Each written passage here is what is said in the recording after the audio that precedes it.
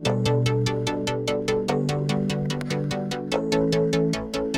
listening to the Set Life podcast with Reed Petro, the only weekday show dedicated to news, tech, tips, and techniques on all things cinematography.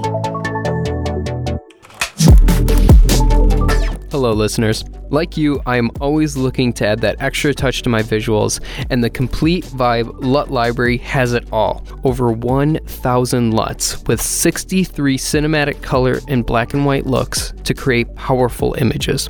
Why? Well, because they are crafted specifically for your camera. Sony, Blackmagic, Canon, Red, Panasonic, Fuji, and so many more. Bring your cinematic visions to life and get noticed. Learn more at reidmpetro.com/store. Hello, friends, and welcome to the Set Life podcast. I am Reed. Today, we're going to be talking about shooting for post-production on set.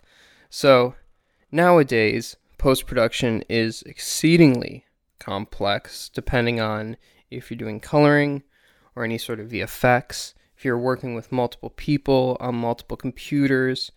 It's just, there is a lot to happen in post-production. So, what are some things that you can do on set that is going to help smooth the post-production process, but also get you to a more desired result, desired end result? So, let's jump into it right now and talk about them. So, first off, I think discussing the workflow of post-production ahead of time, before you get there, is essential to figuring out what everyone is going to do, how footage is going to be shared, how it's going to be reviewed, how project files are going to be transferred, how if you're going like from, say, Final Cut X to Resolve and then back to Final Cut X, how is all that going to work out, and how are those files going to get transferred?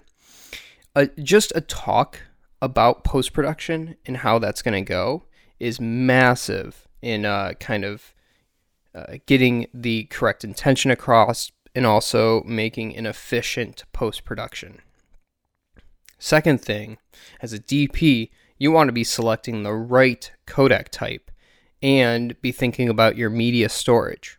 So, I work on a lot of small budget short films just for fun, right? Not a ton of money. I'm going to shoot in a different codec for that short, something that doesn't take up a ton of space, something that isn't insanely storage hungry, where we don't have the money for, 4 8 terabyte drives, right? External hard drives, or we don't have the money to rent extra cards for the camera. Unlike a commercial project that's going to have the budget for hard drives, storage space, I'm going to shoot at a much higher codec, much higher bit rate for that commercial project. And it's not a matter of, well, you want the best for everything. Of course you want the best for everything, right? However, you really need to be realistic about how much of my budget is on media storage and what can we actually logistically, physically do, right? And determining the right codec and the right media storage again. And that is going to help post-production across the board. Again, discussing the workflow, selecting the right codec and the media storage.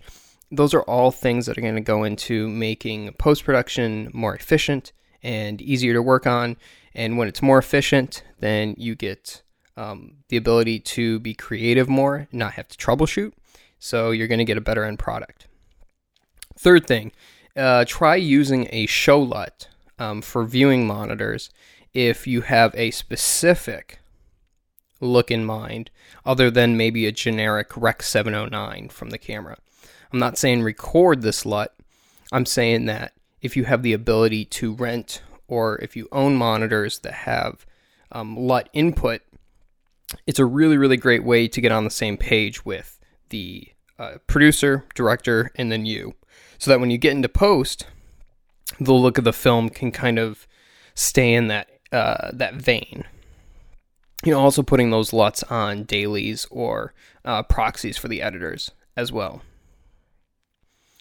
Proxies, if you don't know, are just like dumbed down versions of your original media. It's a compressed version of your original media so that an editor can work more smoothly and it won't choke up the system as much. All right, now the fourth thing is you're thinking about, will these shots that I'm setting up, will they cut nicely together? Will adding this next shot in our production schedule when we shoot it, will that shot be able to cut nicely with all the other shots that you've been shooting around? And there are a couple of rules for that. There's the 20-degree rule, which is the shot needs to change by 20 degrees, by 20%, excuse me, to be able to cut nicely, or else it'll look too much like a jump cut. So that's one thing that you want to look at when you're shooting your scene and thinking of shots. Will this, in your mind, will this cut together in post? Because if the shots do not cut together in post, your editor and post-production is going to be a pain in the butt to get that scene to work. And you don't want that as a cinematographer. That's going to be on you if you're shooting it like that. We can maybe go over a whole nother episode about what cuts nicely and what doesn't cut nicely together in a scene. But lastly, the last thing you want to be thinking about on set is the action that you have captured so far. Is it going to cover the script? Has all of the action in the script been covered? And you talk about this at the end of the scene. Maybe you're done filming all the planned shots and you're like, hey, wait, do all of the shots that we have cover the essential action that we need to for the edit? And that is just something to, before you move on, while you're on set, while everyone's there, while the camera's in, while all the set is there, right? Just thinking to yourself, have we covered everything? And those are some tips on shooting for post-production on set. So I hope you all really enjoyed this episode. And if you do, it would help us out a huge amount is rating and reviewing the podcast on whatever platform, and just saying how much you enjoyed it if it did. And thank you again so much for listening. Stay safe out there, and I will talk to you in the next episode. Thanks for listening.